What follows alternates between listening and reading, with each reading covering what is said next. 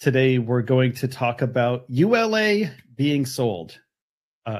News came from Eric Berger at Ars Technica that ULA may be on the market.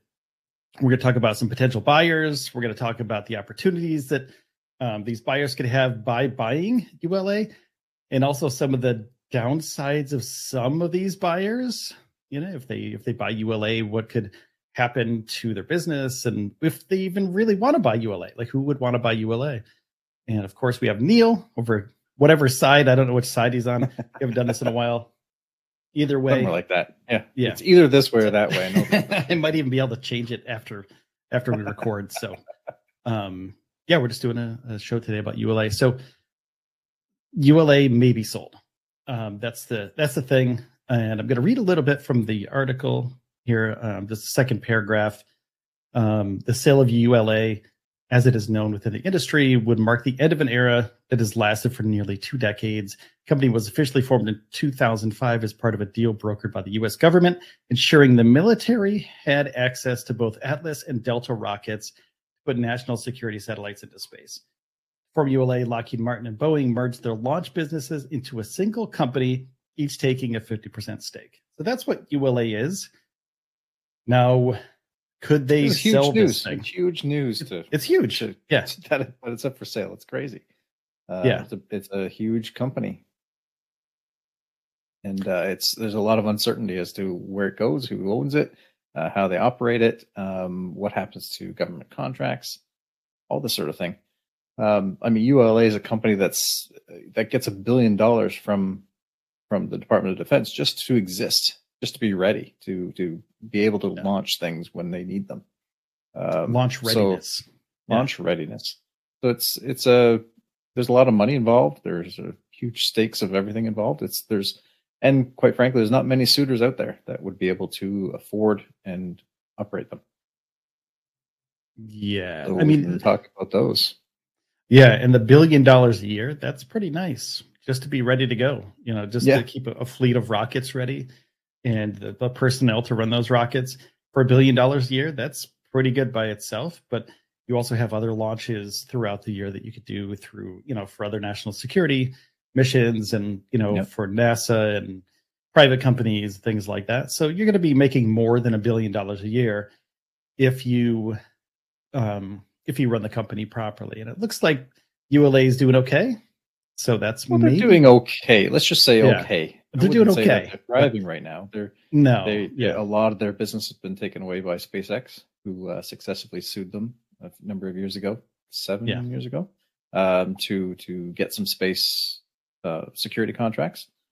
So they've lost a lot because SpaceX is a quarter of the price that ULA charges to launch these things. So it's a big deal, and that all comes down to the reusability of the rockets, of course, the Falcon 9s that they've been using. So as well as just business practices. ULA is a huge cash cow, as it were. It's old school contractors charging way too much, and the price of the rocket has to go up as a result. So layers and layers of bureaucracy. Whoever buys this has a huge opportunity. Not only the contracts that are out there right now, but also the potential to grow the business, make some changes, and potentially bring it back from its early grave. Yeah, potential collapse. SpaceX launches more rockets, than anybody else right now.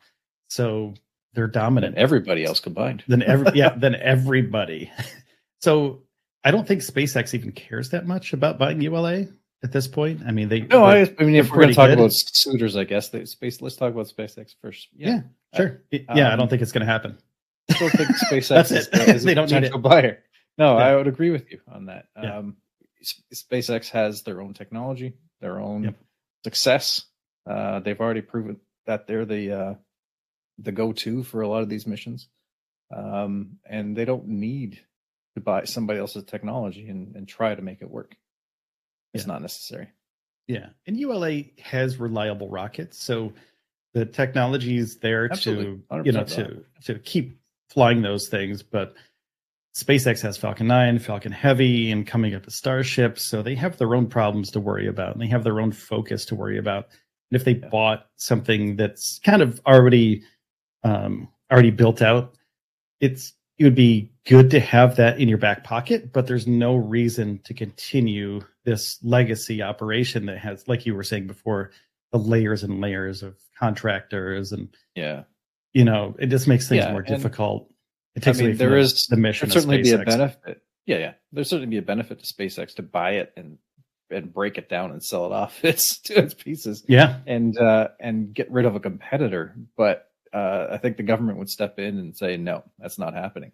As soon as they got word of that happening, because number one, they need to have two companies that can launch people to the space station, and two crew vehicles.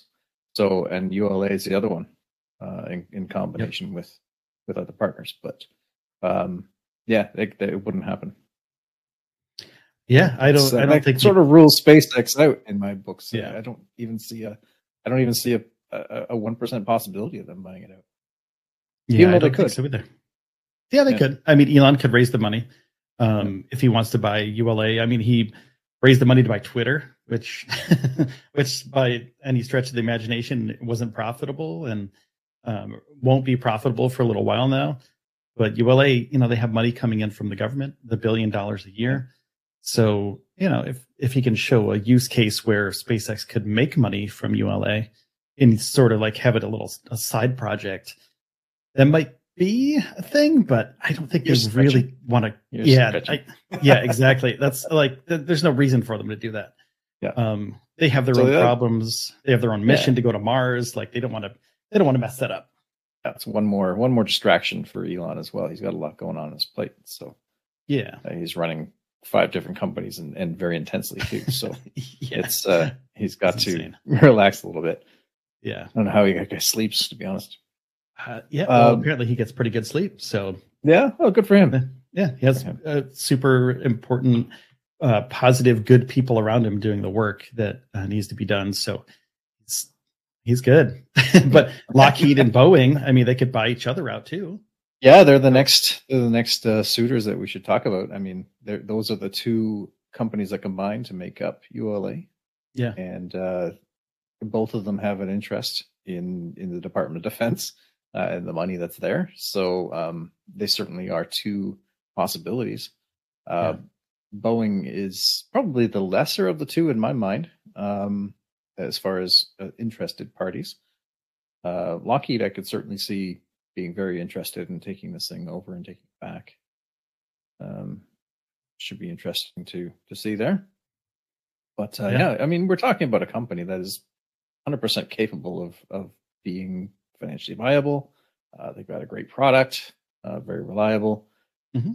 It's with the one possible problem being competition from SpaceX, they're right on track to be a competitor in this market, in this field. So I could certainly see them buying each other out. Yeah, and Vulcan, I'm just reading this on the Ars Technica site. Vulcan ULA has an agreement with the U.S. military to launch 60%. I thought it was less than that, but it's 60% of national security payloads from 2023 to 2027. So that seems like it's a pretty valuable thing to have. I mean, if you're gonna buy the company, somebody like Jeff Bezos, Blue Origin, they're kind of old space, kind of new space, something in between.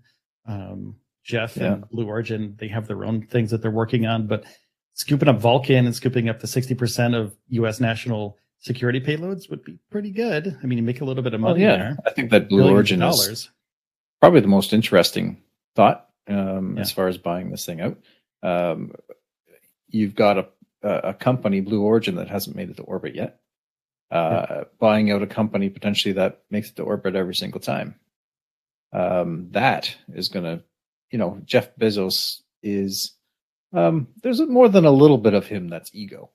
Would you say? Would you agree? I would agree. So this feeds his ego.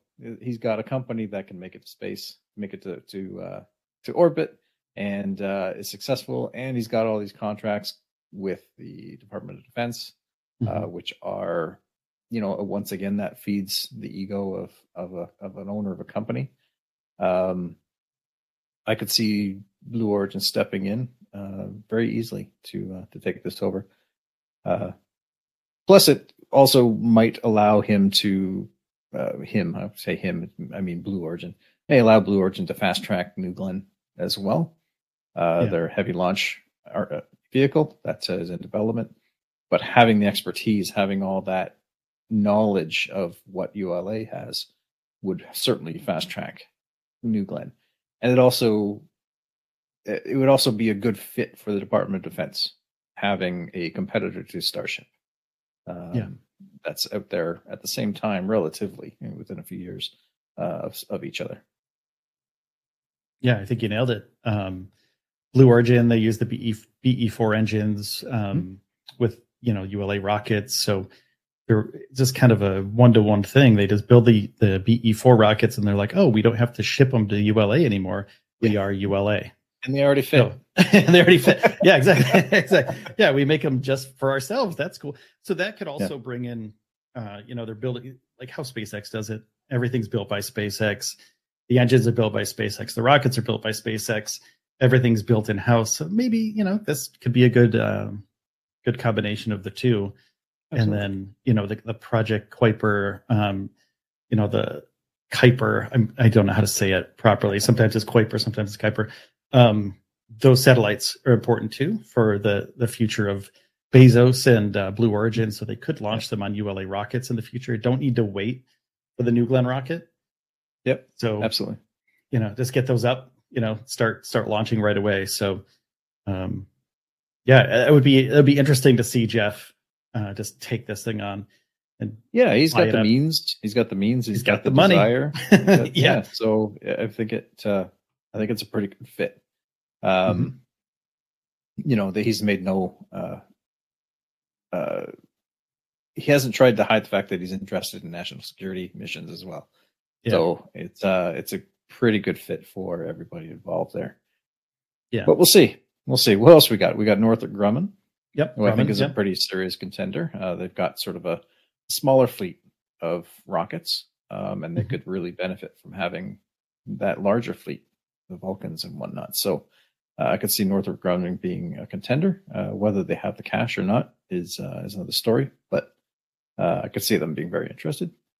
Yeah, they're heavy into national security, so Department of Defense missions all the time.